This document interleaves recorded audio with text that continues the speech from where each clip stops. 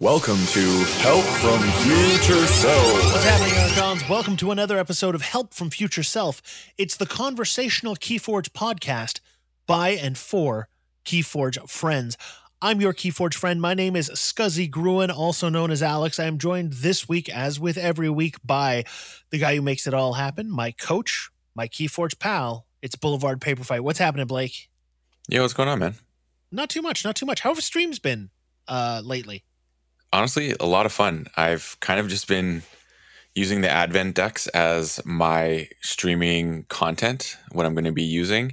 And so it's 7 decks being played. And this week, I didn't play any of the decks prior to stream. So it's pretty exciting stuff. So literally you're going in with 7 decks that you've examined, that you've made videos about on YouTube. Where can folks find those videos? On my Boulevard Paper Fight YouTube channel. That's BLVD Paper Fight. And actually, I just want to say something here because I just remembered now. I meant to tell you before we started, but I think it's such a cool concept that I want to actually quickly share it here. So this person who listens to the podcast messaged me on my most latest video. His username is Coco. And they told me that I think we had a discussion about decks, and you were saying how in the future you don't want to really spoil too much on the next set and you want to really have that fresh perspective. I think that we talked about that last week, didn't we? Yeah, we did. And so he was saying actually, I don't know if it's a he, but they were saying that basically they like to go into a set blind when it's new. And so what they would do is they'd play like a sealed game with a friend and just open the deck and not look at the deck list or anything and draw into the discovery of the cards in the set by literally looking at them for the first time as you're playing them, which I thought was such a cool thing. And they said it was just like the most like fulfilling and enjoyable experience of discovery with the game of Keyforge. And I thought that was really cool. And so I told them I'd pass along to you, and I forgot to before the show. So I thought, hey, let's talk about it now because I think everyone should hear this because it's a really neat idea.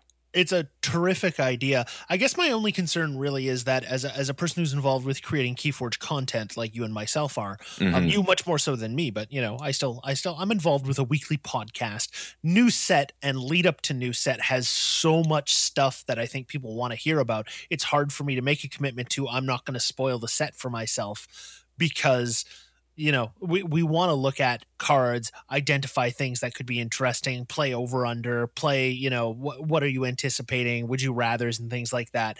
And so I guess we'll have to give some consideration to ways that we can still talk about the next set as it's approaching without actually totally spoiling it. Maybe that's not a possibility, or maybe we can come up with something totally fun. The world is our oyster, and I'm always open to new and interesting ideas with that. It's very possible that a lot of people feel the way that, you and I both do. And maybe they don't want us discussing spoiler cards on the podcast. Maybe they want to go in blind themselves. Maybe that's a trend that we could try and start, at least for the next set. But we'll discuss that as the time grows closer. That's not what we're here to talk about today. No, but I actually want to just touch on that for a second. Sure.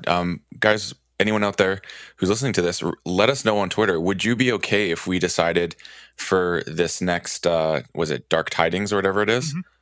Coming out, would you be okay if we didn't talk about the set ahead of time to allow Alex and I to have a discovery in a different way than we normally do? Would you be okay if we decided to kind of go dark on that? Because one of the main reasons why I like spoilers is because I want to know as much information as possible for upcoming tournaments and stuff. But I feel pretty confident that when the new set comes out, we will not be playing tournaments of that nature. So I might be okay with being in the dark a little bit and having a new sense of discovery, which I think will also make interesting episodes.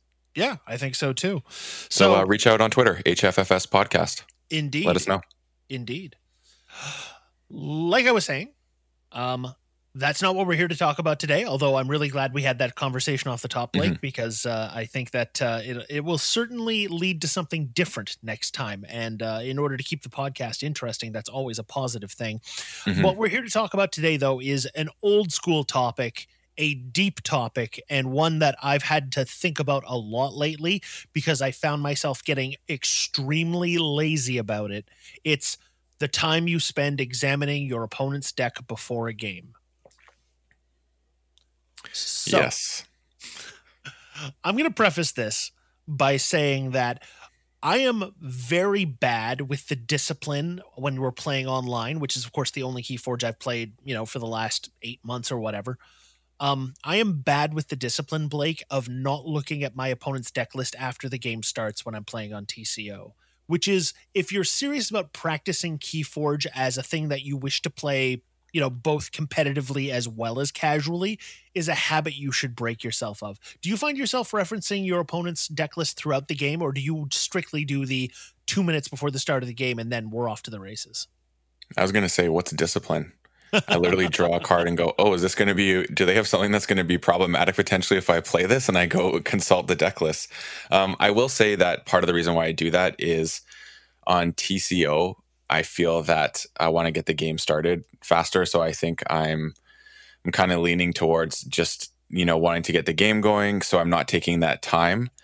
And especially if I'm streaming as well, I think I don't spend as much time looking at the deck list ahead of time, although I could probably use that as a means of discussing things. So I might start doing that more, but I definitely am developing a horrid habit of using the deck list available at whenever I want. And it would be kind of cool if they could code a way that you can choose to have like a deck list timer that counts down at the start, and then your deck list is hidden. Reaching out to you, Sky Jedi. Luke, you always come on my stream and check how TCO is looking. I appreciate you jumping in. How about you, new mission? Can you make a timer so that the deck lists disappear after 2 minutes if someone selects that option? Go. I would love to see that feature, because it would certainly give me the kick in the button that I need to stop this habit. And I'll explain to you why this is important, or at least give my perspective on why it's important. And then maybe, Blake, you could share your thoughts on it as well. In tournament play, I think one of the most important pieces of information you can have is obviously what's in your opponent's deck. Because it's going to impact the way that you play your own deck, which is why there's an entire built-in part of the game of Keyforge, if you're following the rules, in which you have time to examine your opponent's deck list. You don't get to pick up your opponent's deck and go through it. You just have to pick up their Archon card and look at it. You have 2 minutes to do that. And it's such a powerful tool that not treating that with the respect that it deserves as a function of the game is, I think, one of the laziest habits that I've managed to pick up. And it's really starting to bother me, because all that it's saying is, I don't need to look and understand the card pool in the way that I used to. I don't need to, put the thought into how I'm going to play my own deck. It's always going to be there for me to reference, especially as they get lower and lower in their deck.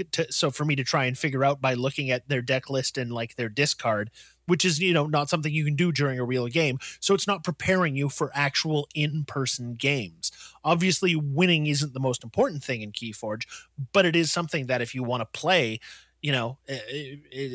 what's the point in playing if you're not at least trying to win on some level?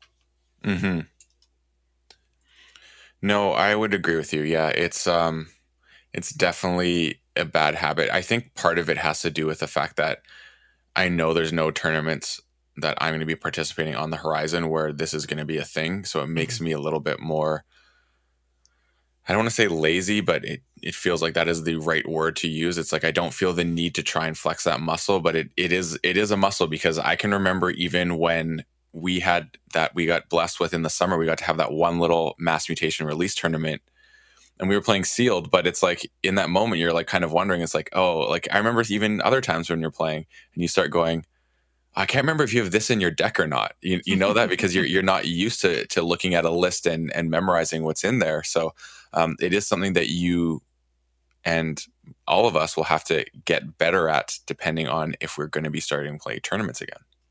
Yeah, absolutely, indeed. So I guess this is sort of as much for our listeners as it is for you and I, Blake, to really think about what this process entails and what we can get out of it. So to start things off conversationally, I would say, Blake, I think we both know the sort of things that we look for when we pick up our opponent's deck list. Sometimes it's a specific card because we're playing a deck that has a very specific answer, but oftentimes it's cards that fit into certain silos, things like Amber control, board control, very specific, answers. Artifact control is a big one, I think, now. Yeah, definitely. Especially if you're like me and you're playing a lot of Quixel all the time. So when you pick up that opponent's card, do you just go through it one by one, or do you start scanning looking for specific cards? I think my initial reaction is to kind of go over everything, like just a quick look. Does anything jump out? That's the first thing, and then I start looking for specific counters to things that I know my deck wants to do. So, for example, big ones is like I mentioned before, because there's I think artifact archetype decks in mass mutations have become more of a thing. Autoencoders, Dark Amber Vaults, Quixel Mhm. Stones exist, all those sort of things that you kind of look for that a little bit more than we have in the past, like transporter platforms. So I've noticed that the first thing I do is actually I look for artifact control is usually one of the very first things I'm trying to find out. And then depending on what my deck does, the next thing I'm looking for, especially in mass mutation, is scaling Ember control. If I Mhm. know my deck's going to be bursting, do I have to be cautious and not get frivolous with that burst because it could bite me in the butt? Because most likely, if I'm playing in a mass mutation deck, I do not have the counter of scaling Ember control. How about Yeah, you? I think that's a really important lesson to take away from this. And specifically that not all Amber control cards are dealt with the same way when you see them on your opponent's deck list. So Hmm. let's take two examples and pick them out of a hat. Scaling Amber control in the form of Too Much to Protect versus Amber control in the form of Infernus. Look, my opponent having Infernus doesn't actually impact the way I play the game ever. I like knowing it's there. And if I haven't seen Infernus yet, but I know my opponent has it and his deck's getting low, that's a useful piece of information. But it doesn't generally impact the way I play the game because the opponent will almost always get pretty much the same amount of control out of me by playing his Infernus at any other time in the game. Maybe I happen to have a card like, Virtuous Works or Ritual of Tognath or something else like that, that he's going to get a way bigger amber loss out of me with his Infernus. But for the most part, there's nothing I can do in most games to prevent him from playing Infernus, shy of things that like allow me to control, what house my opponent calls. Or Mindfire, which is going to make him discard it potentially. Exactly, yeah. But for the most part, I have to assume that I'm just going to see Infernus at some point. It might take me off a key, and there's not a whole lot I can do about it one way or the other. It's very hard to bait out something like Infernus because my opponent understands that too, and understands, especially if it's one of their key pieces of Amber control, versus something like, as you said, Too Much to Protect, that scaling Amber control, where it actually does impact the way that I play the game. Because, like you said, if I know that my opponent has that, it can be way too big of a risk for me to burst up to 12 amber or something like that, depending on the deck you're Hmm. playing. You have Hmm. to understand not only what control exists in your opponent's deck, but whether or not it's control that impacts the way that you play the game. I think very much the same way that when we see certain forms of board control. So I'm thinking of like Axiom of Grisk. I'm thinking of those tricky decks that use like Spartosaur and things like that for board control. You have to Hmm. really understand that, okay, I'm not as worried about Axiom of Grisk because this deck has a lot of capture and I have ways of moving that amber around in such a way that I'm not worried about somebody dropping that because they're only going to take out my creatures that aren't already exalted or have captured amber on them. Versus something like, oh, I have to really watch out because I'm playing a capture heavy deck and this person has basically the answer to that in the form of a gateway to dis. So, those are the kinds of things that I really think about when I'm trying to examine what my opponent has within sort of those big silos. Hmm. There's a new one that's emerged that I never looked at before, but now I find is very relevant. And that's because of mass mutations and the rise of mutants and so many things that are a double sided sort of advantage. So, for example, you have like Tirados now, which say when a mutant reads draw a card, that works on both sides of the table. And then you have things like Vault's Blessing, which is for each mutant gain Ember. So you have to be aware of if that's a big win condition for you.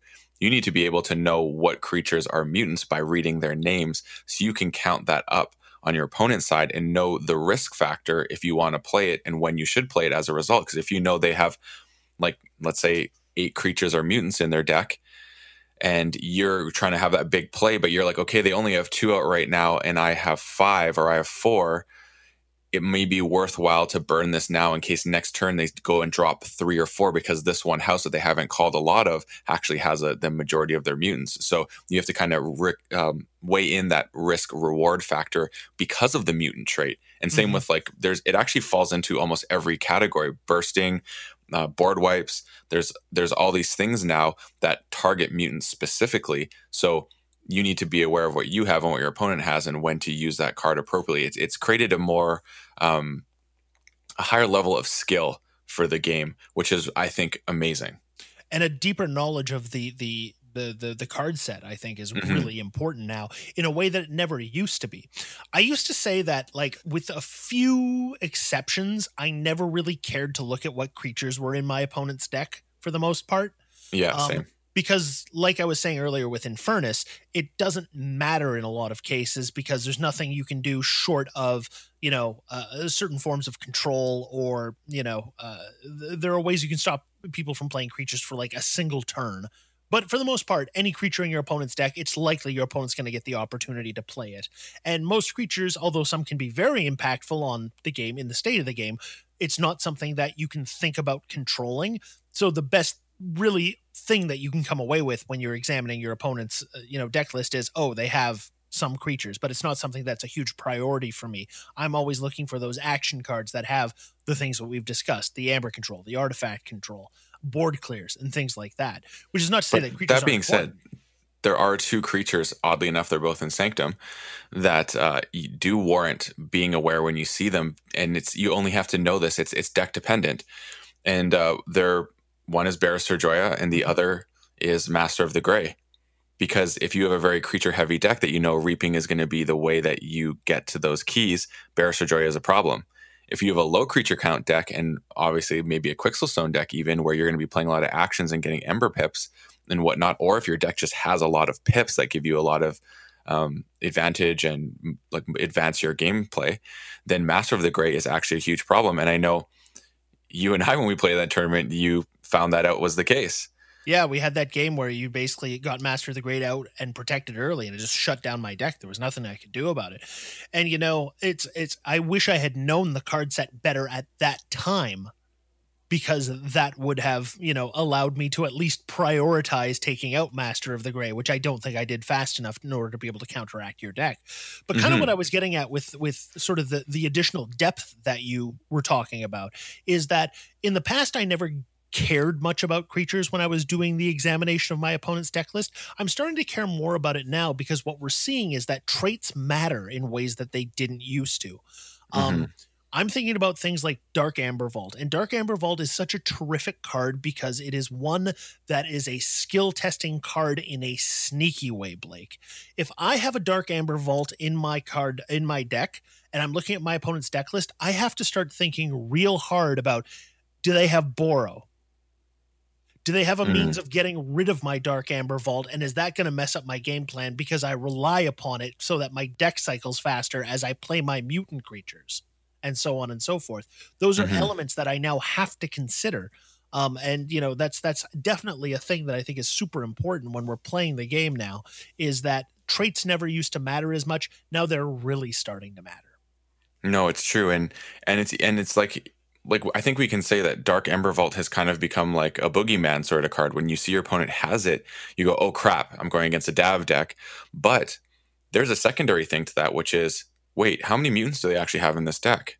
Mm-hmm. And you start counting because you're like, "Oh, they have a Dark Ember Vault," but I'm actually looking here. There's only 5 mutants in the whole deck, so it's actually not going to have that great of an impact. Mm-hmm.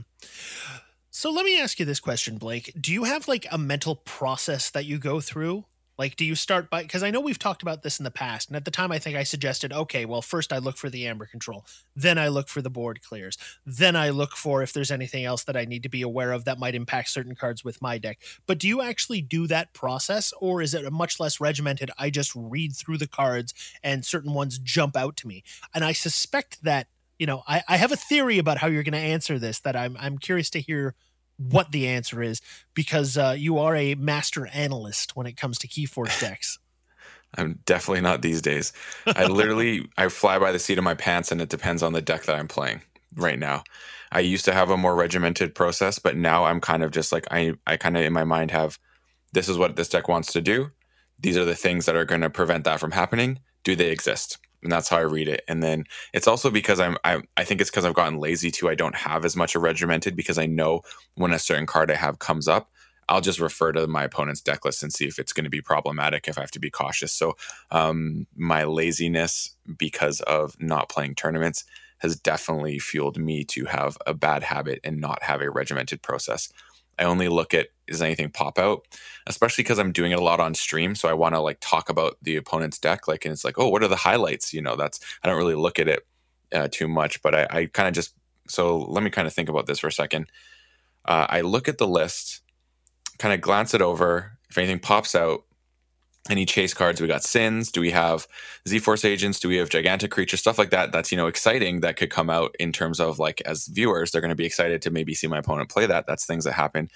Combo pieces coming out, and then identifying threats like, oh, there's too much to protect in this. So got to be like, watch out for that. Wow, like 3 unlocked gateways, like that could be problematic throughout the game. I'm not going to really get a board. Things like that start coming into play. But I think I'm more viewing it now from creating a discussion and information because I'm streaming, and that's the main way I'm playing right now. Mm-hmm. But I definitely have a bad habit of not having a regimented process for the terms of understanding the deck. It's more of a dialogue based discussion of why I view it. Mm-hmm, totally. How about I guess you? What my big like theory with you is that I've watched you analyze so many decks because of your YouTube series where you crack open a deck and literally start going through it and talking about what you think the deck wants to do. But the way that you approach that is literally just going through and counting. And so I was wondering if you did sort of a mental version of that when it came to. Is that a thing that you would do if you were more tournament form? To be completely honest, I've never thought about it, but now that you're saying it, it actually seems like an amazing idea, and I'm kind of wondering why I don't do that. That's interesting. Yeah. Like now that you said it, it's like, yeah, why haven't I done that? It actually seems like a really easy thing to do. And it would be really helpful to know, like the whole reason I do is like how many cards exist that could do A, B, or C. And I just realized, why wouldn't I do that? Especially just for even the Ember and board control, the main ones, like just go those 2 things. Mm-hmm. And creature count, like, yeah, I probably should start doing that. It seems like a really good thing. I'm going to test that out because I like that idea. Yeah. My process is a mess, Blake. Like literally the way that I approach it is I look at the thing, I go to like a house, I jump to another house, I'm scanning through, I'm looking for the things that I know that my deck doesn't want to see. So if I'm playing a creature heavy deck, I'm looking for those board clears. If I'm playing a Quixel deck, I'm looking for that artifact control. I'm hoping that I don't see certain things, and I'm going, okay, what's my plan going to be if this comes up early and I have to, resort to a secondary plan, or I have to play around it, or what have you. But I never, ever approach it in what I would call a disciplined fashion. I'm always just looking for specific cards. And I think what I would like to try and start doing is a more regimented process where I go through card by card by card by card by card and just see, okay, obviously when I read the card name, the ones that I'm already looking for are going to pop out to me, but it also is going to make sure that I don't overlook anything that I should be paying attention to. I think that there's a lot of value in starting at the beginning, at the very top of your opponent's deck list, and reading through all 36 cards, which when you're in good form and you know the card pool well, actually won't take that long to do. Mm-hmm. Which brings me to a point that I wanted to discuss, which is, do you take the whole 2 minutes? No. I never do, and it's a bad habit, and I wish I did. If it was a tournament, I 100% would. It's just the nature of how we're playing right now. Mm-hmm. I know if we were playing a tournament, I would take the absolute full 2 minutes. I wouldn't hand it back early. I think that we, as players, generally rush way too much to hand the deck back in our local scene. I notice it. It's just like, okay, here, it's like there's like a full minute left. I think in that case, a discipline of taking more time to read the deck list needs to become more of a thing. But also at the same time, it's just we're a product of the environment that we're playing the game in right now. And that's, I think, has a lot to do with it. And I'd be very shocked to find out that most people, or even a majority of any sense, is doing that. It's probably a very few, the minority of the community is doing that. And they're probably very disciplined people who it's just a habit that they have never broken. Mhm. Yeah, I would agree with that 100%. I think ultimately what I've been thinking about is if I do have an opportunity where it's a less casual game or where I've managed to agree with my opponent on TCO that, hey, can we take, the 2 minutes to actually look at each other's deck list before the start of this game? Maybe they say, no, I want to start right away and go, all right, fine. But if they say yes, then it's a case of, all right, I'm going to try and read my opponent's entire deck list. I'm going to look for the cards that I'm looking for that are going to impact how I play the game. And then I'm going to not look at their deck list and see if I can mentally recall the important things and then go back to it, which is a lot to do in 2 minutes. But man, sometimes it feels like that 2 minutes lasts a whole lot longer than 2 minutes, if you feel me. Yeah, totally.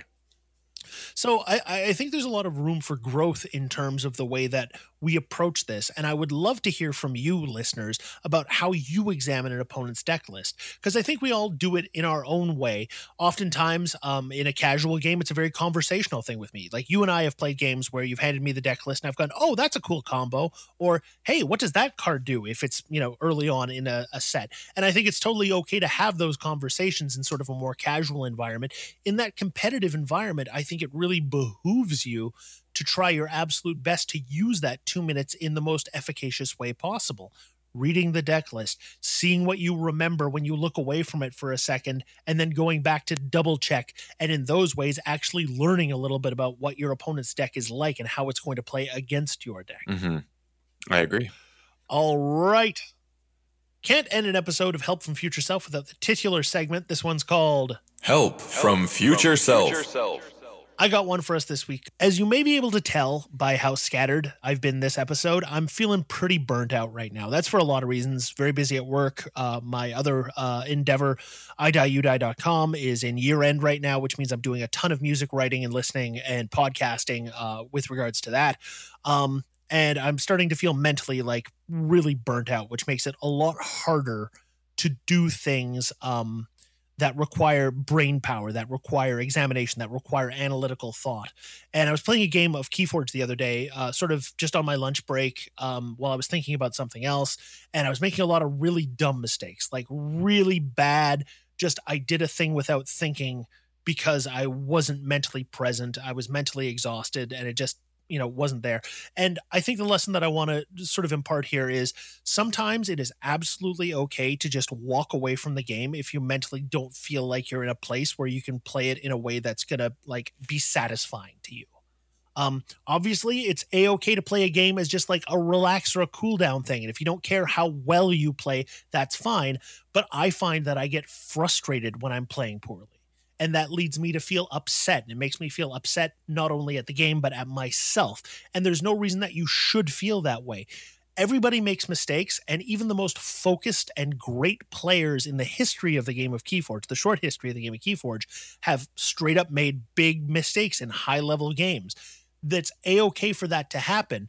But what's not okay is for people to beat themselves up for it. So if you're in a mental space where you feel like playing the game isn't going to be conducive to like good mental health, if you feel like you're just going to end up feeling frustrated and angry at yourself, angry at the game, it's okay not to play. Even if it's a habitual thing that you do, even if it's the thing you always do on your lunch or always do on Monday nights or always do with your buddies on the weekend, if you're just not there, it's okay to put it aside and wait till your brain is in that place where you can play in a way that's going to be fun and satisfying for you and not a frustrating experience. Very good lesson. I know I've been guilty of beating up myself for making mistakes. You can find us on Twitter at HFFS Podcast. As Blake said, if you have thoughts on this topic or if you have thoughts on whether or not we should try to avoid spoiling the next Keyforge set, hit us up on there. We would love to hear from you. I am, of course, on Twitter at ScuzzyGruen, on Instagram at ScuzzyGruen, and on the Crucible at ScuzzyGruen. That's me. What do you got going on, and where can folks find you, Blake? You can find me on Twitter is the best place to reach out if you want to have a conversation. That's a Boulevard Paper Fight, BLVD Paper Fight. Same way you can find my YouTube channel where I am putting out a lot of content. We are past the halfway point of the Keyforge Advent calendar, which has been honestly such a great process. I'm really enjoying doing these videos. And of course, you can catch me every Tuesday where I stream at Boulevard Blake on Twitch. That's BLVD Blake. And I would love to see you there to have a discussion and chat. And a lot of people stop in and sometimes talk about things that we had on the podcast. So hope to see you there, and appreciate everyone's support on all those endeavors. Blake, I will try and tune in for some tonight, but I think right now what I actually need is a nap so that I can be mentally prepared for more Keyforge in future. All right, time to sign off. Thanks so much for listening. We hope to hear from you soon, and until then, stay forged.